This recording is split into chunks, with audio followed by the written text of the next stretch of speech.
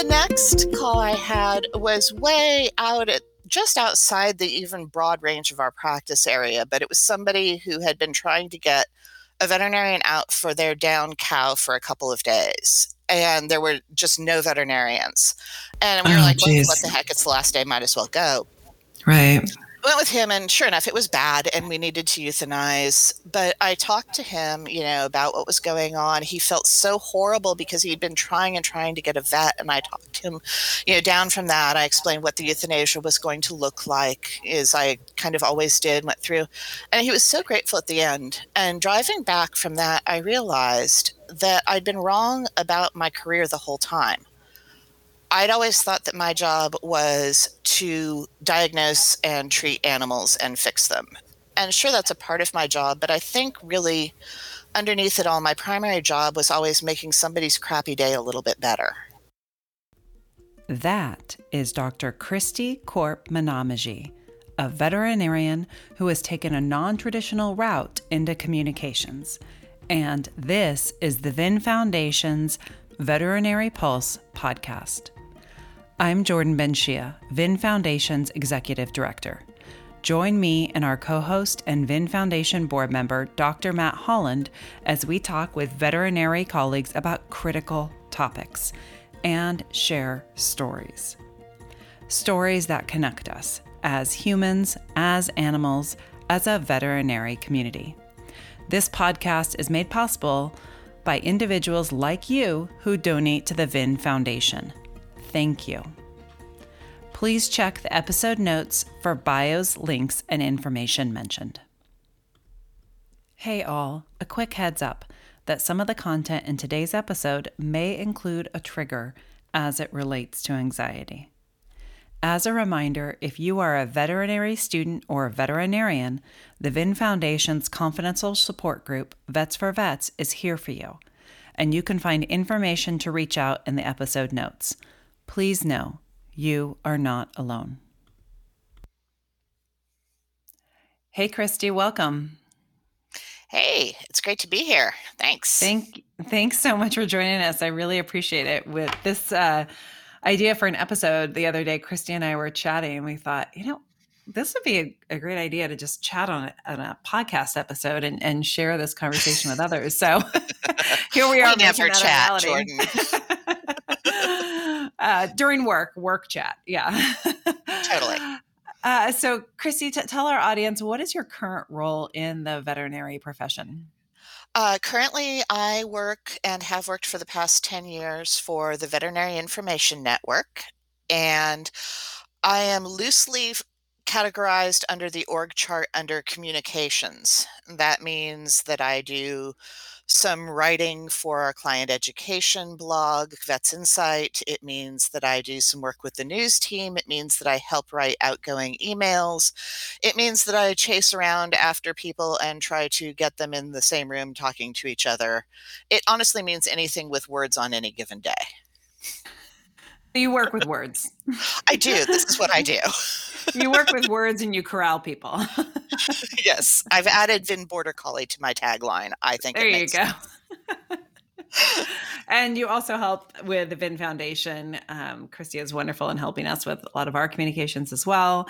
And we're very grateful. So, I'm sure when you went to veterinary school, your thought was, oh, I'll utilize this to work with words and corral people.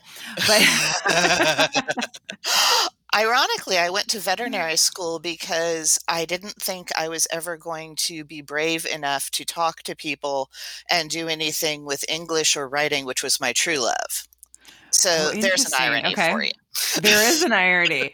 So you went to veterinary school thinking, oh, I'll never get a job doing what I really love. So instead, I'm going to work with animals because I love them. Right. And it's not to say that I wasn't heavily driven towards veterinary school. That was, from the time I could pronounce veterinarian, which was at a pretty young age, that was what I wanted to do. But by the time I'd reached college, I realized that my strengths really lay in the liberal arts, in history, languages, English, literature, sociology. But by that time, I was an animal science major because in the late 80s, early 90s, getting a liberal arts degree was considered learning how to say, "Would you like fries with that?" in Latin. So I did the thing. I went to the science major because I thought if I majored in English, I would be able to be a journalist or teach or write. I didn't think I was good enough to write for a living. I knew I didn't want to teach, and I was terrified of humans to talk to them. I didn't realize that veterinary medicine was going to be all about humans, and we can get more into that. Wow, isn't that the case, right? We hear that often. So you were animal science major and you decided to go to veterinary school. Where did you end up going to veterinary school? So I did the most traditional route one could possibly do. I graduated high school. I went to UC Davis and got my bachelor's degree in animal science. And then I went straight from there into veterinary school at UC Davis. Did not pass go. Definitely did not collect $200. You're not collecting money at that point. You're paying money at that point. Exactly. I graduated from UC Davis in 1996. And so what was your first job out of veterinary school? So, when I was in vet school, I said the two things I will never do are small animal medicine and research. So, my first job out of veterinary school was part time in a small animal practice where my boss had never before had an associate. I had never before been a veterinarian. And let's just say we were not well suited for one another. Mentoring was not a thing. It was almost every horror story I've heard of from new graduates. And that job and I parted ways after a tumultuous 3 or 4 months. My next job was doing biologics research. So I conducted field trials in dairy cattle and in sheep for vaccines. And we were a small company, so I also did technical services, a little bit of regulatory work, corresponding with state veterinarians and such, and also started up the marketing department. Wow. So you got to love those startups, right? You get the opportunity to do absolutely everything. Exactly. I tell my kids not to worry about applying for jobs they don't feel qualified for because I've yet to have one that I was qualified for. So how did you end up at Venn out of veterinary school after your small animal and research jobs? So I left my research job in in 2000. I tried to be a stay-at-home mother for a year with my oldest daughter. Turned out that was not a good plan for any of us. And I wound up getting my dream job, which was a large animal ambulatory position. And that was what I had always wanted to do. I had tracked large animal in school. I got that job 5 years out of school, never having done any large animal medicine between graduating and that time. Mm-hmm. And I loved it. It was a great practice, great people. I was there for 10 years. Unfortunately, my bosses sold to a corporation as part of their exit strategy, which made sense at the time in about 2007. Well, as we all know, maybe 2008. Well, as we all know, the recession hit in 2008. And it turned out, shockingly enough, that horses aren't recession proof. So we Well, horses struggled. themselves, yes, but Right. Yes, it turns out equine medicine is, in fact, a luxury item. Who knew? So so did you find that people were unwilling to pay for the veterinary services they needed during the recession they for their were equine animals, unwilling horses? and often unable to.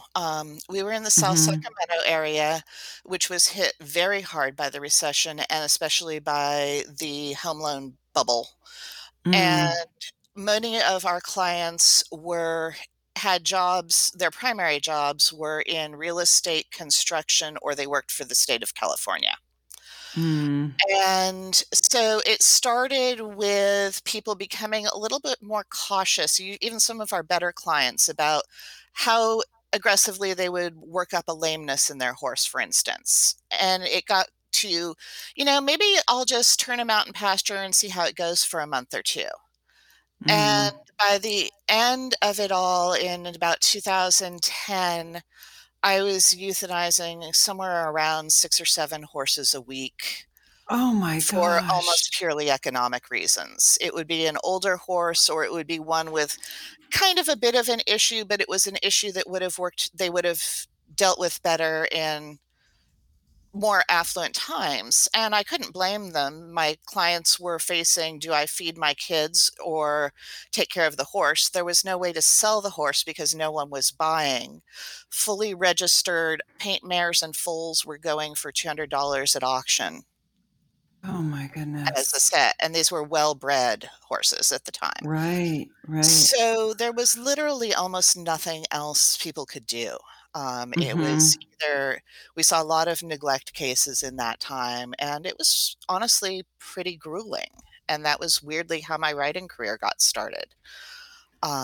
I started blogging while we were slow, and then I wrote an essay called Under the Blue Tarps about the economic euthanasias, and it was picked up by a wonderful magazine called The Horse, Mhm. and I wound up freelancing for them for a couple of years, and in 2011, the corporation that owned our practice made the decision to sell, and Ugh. large animal, there were no other jobs for us, and I wrote an essay that was published on Salon about that time and that feeling like we were euthanizing a beloved pet. It was, the practice felt like a family. We were all incredibly close. The technician I worked with was in her 40s and had been there since she was 18. It was her first job while she was in tech school. Oh my Um, goodness. and so I read that essay, and it got sort of circulated around in some of the veterinary community, which I didn't realize until I started getting random emails from veterinarians. And about 2 weeks before the practice closed, I came into a phone message from our and my office manager said, "There was a Dr. Pine who called, and he wanted to talk to you about writing." And that was a few months later how I came to work for Vin. Wow. It's a great story. It's fascinating, just the different aspects of things like the recession that you don't think about. And I wonder how what things are happening now that we don't really think about as a result of the pandemic, right? That we will Mhm. see in months, years down the line. Oh, I think we're definitely going to see shifts. We're seeing shifts not just to the profession, but to the world at large. And I think that's Mhm. something veterinarians, we tend to be very focused on what we do, and we tend not to grasp how the broader world impacts what we do, and vice versa. Mhm. Mhm. Yeah, I mean, I think people in general tend to be pretty focused on their it's true, It's right? I true. mean, true, focused on their reality, their lives, their work. So, how do you view the veterinary profession today? Um, that's a fascinating one, and it's something that I find fun to think about because when I was a practicing veterinarian, I didn't really view the veterinary profession at all.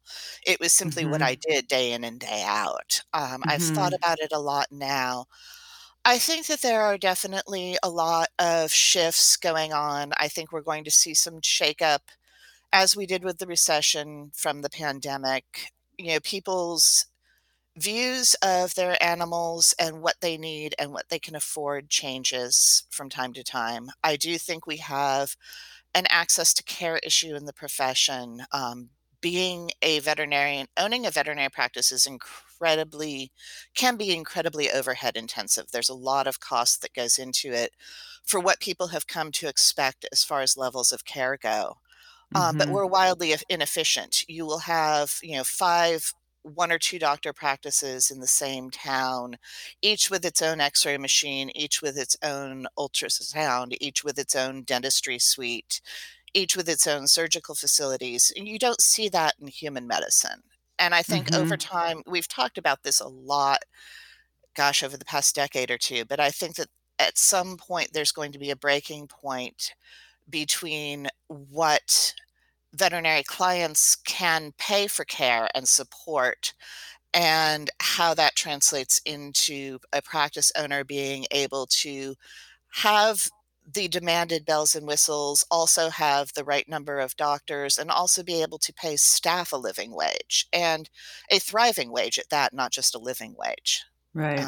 I think that those are all problems we see right now. I've seen people say, "Oh, it's a grim time for the profession." I think any time is grim and changes. We've survived the Hmm. demise of the cart horse and the onslaught of the tractor. People aren't going to stop having animals, I think, at least anytime soon. But I do think that the ways in which we look at medicine, the ways in which we look at the human animal bond are constantly shifting and changing. Yeah, that's interesting, especially now when you have this, it seems almost unprecedented levels of adoptions of people with new Right. animals, right? During the pandemic. And then the fact that of them being home and actually noticing what's going on with their animals that they had already. Right. Um, it's that combined with curbside, that combined with all the staffing issues that we're seeing across the board with every industry, it's a Yeah. lot. Yeah, and I think that is a huge point. I think our greater economy and what we consider when we consider that intersection of employees, employers, and customers, that's changing, I think, everywhere. Hmm. And it would be naive to think it's not going to impact us in veterinary medicine. Right, right. Um,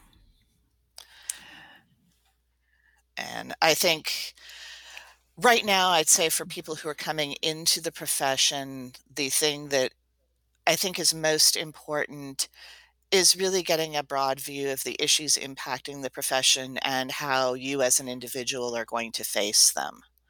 Uh, Right. I think we see a lot of people entering and graduating vet school without really fully realizing what that means. Hmm. We are Hmm. first and foremost a people profession. We're a service profession. We aren't foremost an animal profession as much as many of us would like to pretend that that was the case. And you've seen me disillusion so many undergraduates who are I pre-vet by saying this. have. But it's true. I was speaking to a reporter yesterday for a story that they're doing on one of the Vin Foundation resources, and she's like, "Well, what?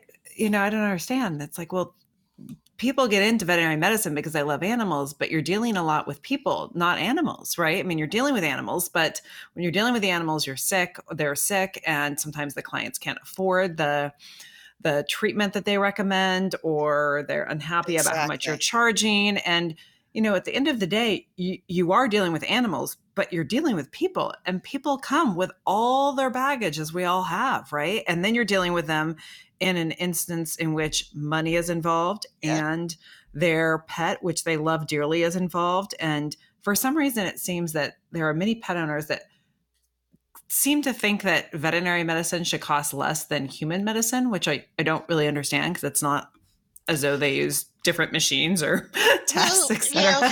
how often do we actually see our full medical costs? Right. I Yeah. just had a whole I'm 51, so I have the middle-aged, let's do all the blood work, let's take some x-rays of your extraordinarily creaky neck, etc. Hmm. And just Hmm. had a battery of, blood work, x-rays, whatnot done at Kaiser, and I just paid my bill. It was $355. That was not Right. the cost. Right. That wasn't Hmm. even remotely the cost. Right. But I don't, like many people, I'm extremely privileged in that I have great healthcare through my job.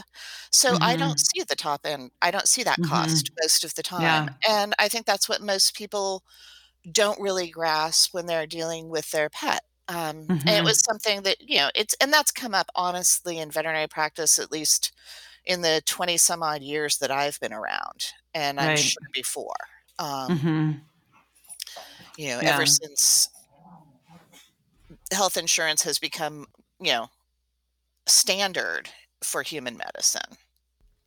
And we could get in the topic of pet insurance, right? I mean, that was something that the reporter asked me. She said, Ugh. I personally have pet insurance, right? And that could be a whole episode in and of itself. I mean, I personally have it for my dog, Well, and it's been a game changer. But right. But I that's how I think was for able to access find to out. care. Go ahead. Oh, I was going to say, for access to care, it's important to remember that pet insurance really benefits people who already have a certain degree of economic privilege. Because Absolutely. very Yeah. often, not just paying the premiums each month, but quite often you have to pay at the veterinary practice and then you get reimbursed. Right. If It's you out of don't pocket. Yeah. have the nest to be able to front that, pet insurance does you no 100%. good. Right. Um, Right. and so those are all things that, exist as a problem. Absolutely. But dealing with humans, and if there was one thing I think I want to impart to people who are considering veterinary medicine or thinking about what veterinarians deal with on a daily basis, or for colleagues, I think the primary emotion we face in a veterinary appointment quite often is fear. And it might Mm. manifest as anger, it might manifest as Hmm. complaints about the bill, it might manifest as I have Googled everything pertaining to this one bald spot on my dog. It manifests in a lot of different ways, but it's essentially fear. People are bringing an animal that they deeply love to a healthcare provider, and they're terribly, terribly afraid you're going to say either that there's something wrong with their pet when they're bringing it in for a healthy visit, or that there's nothing you can do about this thing that's worrying them about the pet, or that it's time. Right. Or sometimes even worse, that they're going to be faced with, well, we could fix your pet, but it's going to cost this much, and they know they can't afford it. Hmm. Hmm. Yeah.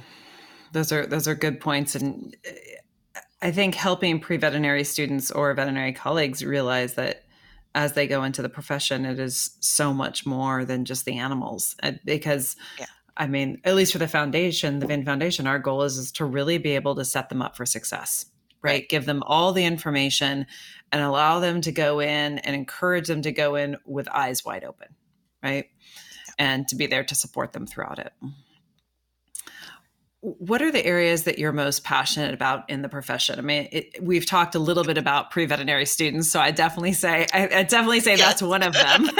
I think that's one But what of other them. areas? Because Um, you've sort of had this non-traditional path, right? right. And which I love, sharing those stories on this podcast as well, because it's not veterinary medicine is made up of so many jobs and careers, and it's not just small animal practice, right?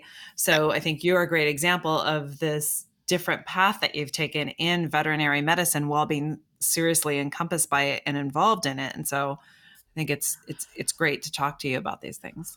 I think part of it is that flexibility. I am super passionate about imparting that both, to colleagues and to the greater public. I had a friend of mine who's a scientist who was arguing with me about what a veterinarian means. And I was pointing out to him that even though I essentially write and talk for a living now, I am still a veterinarian. My degree doesn't go anywhere. It didn't go away when I stopped being in practice, or even when I let my license go a couple of years ago because I'm no longer in practice. Hmm. I am still a veterinarian. It is central to what I do. And I think for colleagues, realizing the flexibility that we have, whether we stay affiliated with the profession, even to move on to other professions, we've learned critical thinking, or we should have learned critical thinking skills. We've Hmm. learned how to take essentially clues and work with those clues to try to solve a puzzle. Um, we pick up along the way, some of us more than others, managerial skills, communication skills.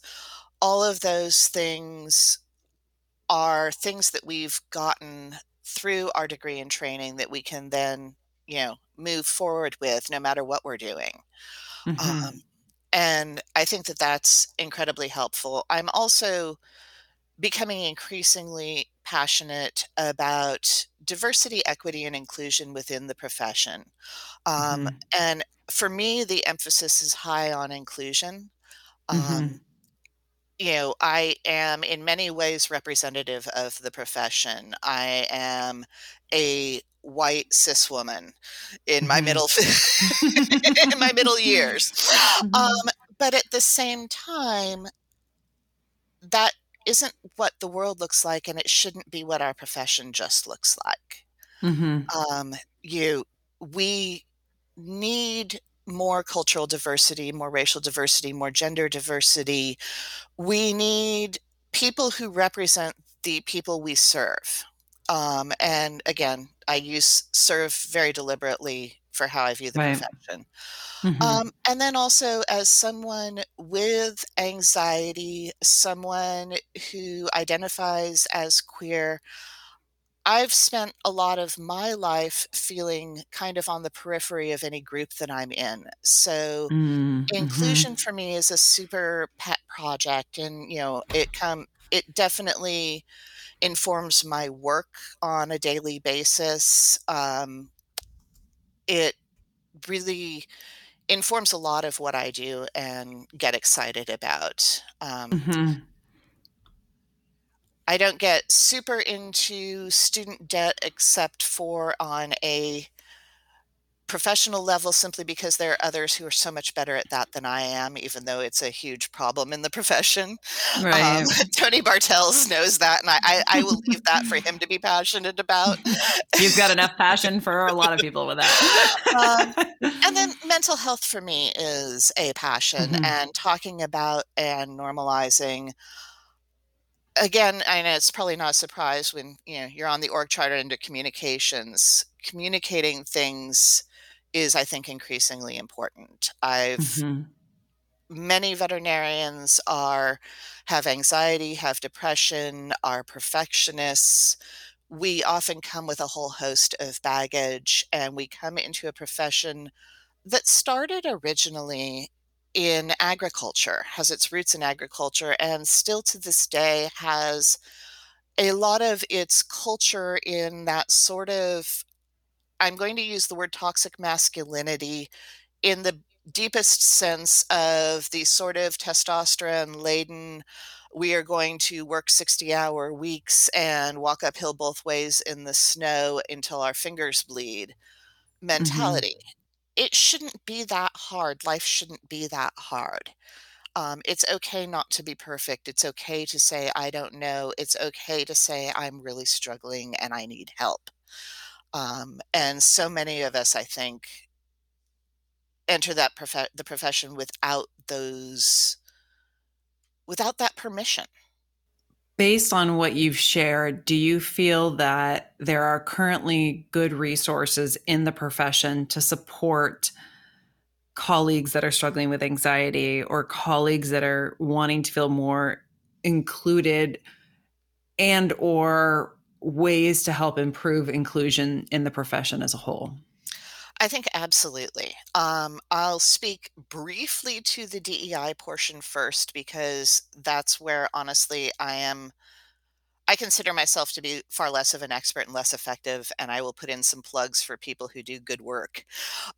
Lisa Greenhill with AAVMC has an amazing podcast and does YouTube videos, and just does some really wonderful work on looking at the demographics and demographic changes within the profession and promoting those.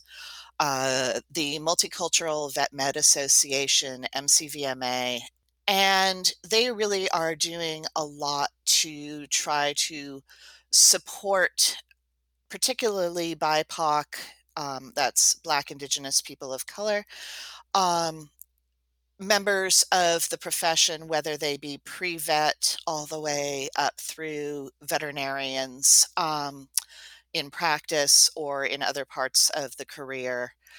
Then there's Voice, and forgive me because Voice changed its acronym and I can never remember what it stands for, but they're a student-led organization that works for diversity, equity, and inclusion, and they do some really great work. I also try to support and put a plug out there for Pride VM A. I had a moment with my letters there. And No worries. There's supporting a lot of acronyms, and we actually supporting had LGBTQ colleagues. India Woods was actually one of the presidents from Voice was on one of our podcasts. episodes if somebody wants to check those out. And we'll put all of these Yes. links that Christy is mentioning in the episode notes as always. So don't feel like you need to rush and write these down. These will all be on the episode notes. Okay, so continue on, Christy. Pride VMA is where you left off. Right. And so I think, and there's so many more, and I can't possibly list them all. Lisa Wogan of the VIN News Service did a great couple of roundtables with leaders of some of these affiliate groups. And I think that that's a great place to start. I see my role in trying to work in DEI as more of trying to be a highly educated, or at least a marginally educated ally. There's a lot that I have not experienced in my life as far as marginalization goes. I've had a lot of privileges from family and everything else. So while I can't necessarily identify with what a lot of people have lived in their experiences, I can try to amplify that. And I hope to do that sometimes. As far as anxiety goes and mental health, I'm going to put out my first plug for Vets for Vets. The VIN Foundation's pure resource, and you can talk way more about this, and I know you did a great podcast with Bree not long ago, and with Susan Cohen. But I think having that peer group and being able to put colleagues together who have had similar problems, with Vets for Vets, I've mentored a few colleagues who deal with anxiety, and just kind of going through, no, you're not alone. This is how I felt. You don't have to deal with this. Let's help you find some resources. It's okay to go to therapy. It's okay to take medication. These are some techniques that I have found helpful for me. Those resources didn't exist when I was a young veterinarian, even when I was a fairly seasoned veterinarian. I used to think it was normal on Monday. I would have horrible Sunday night, Monday morning anxiety. I would be convinced that all of my patients had died that weekend, or the ones who hadn't died had gone to some other practitioner, had been referred elsewhere where the practitioner had decided that I had done a terrible job, or that I was going to get sued, or that I was going to get fired, or that I was going to lose my license, all of course on a Monday morning. And which sounds very similar to the article that Michelle wrote about imposter syndrome. yes. Right? Yes. Mm-hmm. And Yeah. imposter syndrome is a huge problem in our profession. I had it so bad in vet school that I literally went through 4 years expecting a faculty member to come up and tap me on the shoulder and ask me what I was doing in class. Oh, Um, yeah. but they didn't have a word for it back then, or if they did, Right. it hadn't made it to us yet. Mm-hmm. And I think that that's incredibly common in the veterinary profession. And it's okay to say to people, no, you don't have to deal with that. You don't have to go out to your car and throw up on Monday mornings before you drive into work because you're so scared of what you're going to find when you get there. I just Right. assumed that everyone else was facing the same mental challenges and handling them better than I was. It took me nearly 40 years of my life to realize that my brain lies to me on a fairly regular basis. Thank you so much, neurotransmitters.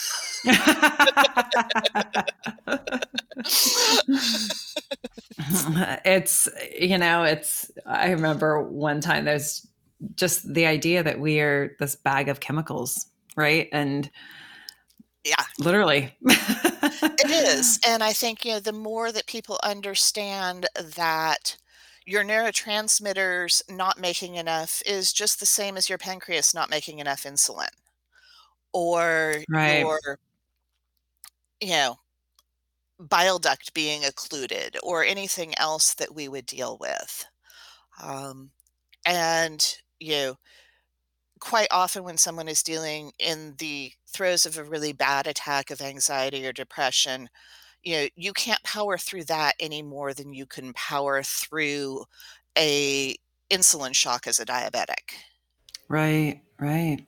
Um, and expecting us, but we expect ourselves and we expect other people to do that. And I think that has historically been a problem in the profession, that we have a lot of older and seasoned practitioners with our own bouts of anxiety or depression, but we're in denial about it because there is still a stigma, trying to nurture or mentor younger practitioners with anxiety or depression. And I think at some point it's necessary for some of us to stand up and say, yes, this is real. Yes, it sucks. Yes, it is a health crisis in many ways. And yes, there are resources and we can get help, and that's okay. Yeah, absolutely. I mean, that's something that we see with Vets for Vets consistently is just helping people understand that whatever they are going through, they are not alone. And whether it's addiction or self harm or stress or anxiety or any of the things that they might feel very lonely and scared to share, we have heard it all, and there's people that have gotten to the other side. And you, as an example, as a mentor for Vets for Vets. And we're so grateful for that. And I think that's just the most important thing, is letting them know that they're not alone. And when they realize that, they're not alone, it just helps the process and open up for the potential that there could be good out there. Right. Very much so. And that's, you and I talked about the importance of things like this podcast and sharing our stories. And I think that that's a huge part of it. There are many of us in veterinary medicine who are by nature introverted, shy, socially anxious, and somewhat isolated. Those things don't all necessarily go together, but they do have a tendency to overlap. Right. And I think it's, we're the kids who were kind of nerdy in school and also would spend our time at the parties petting the, family dog or cat rather than interacting. And many of us were somewhat surprised to find ourselves again in a world that is populated largely by people. Right. Right. And so I think it is super important to reach out for those resources. I didn't start therapy until I was in my 30s, and I actually had to work with friends. I had a couple of friends who are therapists. My sister is a psychiatrist, and I had to talk to them enough first to realize that what I was dealing with wasn't completely crazy in my head before I was brave enough to go to a therapist. And Right. then it took me therapy before I was able to acknowledge that, yeah, I could probably really benefit by anti-anxiety meds. Mm-hmm. And for me, at least, the medication I'm on, it doesn't make the anxiety go away. I liken it Mm-hmm. to going for a hike at sea level with, say, a 20-pound pack versus unmedicated me is hiking up at 5,000 feet with a 40-pound pack. That's a very good analogy. You Yeah. still have to do Mm-hmm. the hike, you still have to do the work, but it doesn't have Right. to be as hard. Mm-hmm. Yeah. And taking that step, I mean, in therapy, my experience with therapy has just been that if nothing else, just hearing yourself say something out loud, you then realize, wait, that doesn't sound as bad. Or, yeah, that is something that I really need. I need to pay some attention there. And I should probably be checking that because it didn't sound so bad inside. And then I say it out loud. And then, wait, that doesn't sound so good. Or, oh, it's not as scary once I just vocalize it out loud. Right. Or it's like, wow, really in your brain, you'd really work this up to be this really crazy thing. But really, when you say it out loud, it's like, that's actually not as crazy. Right. Exactly. It's that, we can get very lonely in our own heads. It's possible to get very stuck. Each of us really only experiences the world through our own jumbled jello mass of electrical impulses. Right. Right. Yeah. And so it's really very, very easy for us to get incredibly stuck. And it is helpful to say it out loud, to get feedback from someone, to have someone reality check. And, Mm-hmm. some of the most helpful things I've had people say to me are, okay, well, if you're afraid of this, what does the worst case scenario look like? Yes. What are the range of And possibilities? That's what I how call is them. Yeah. that Mm-hmm. really bad?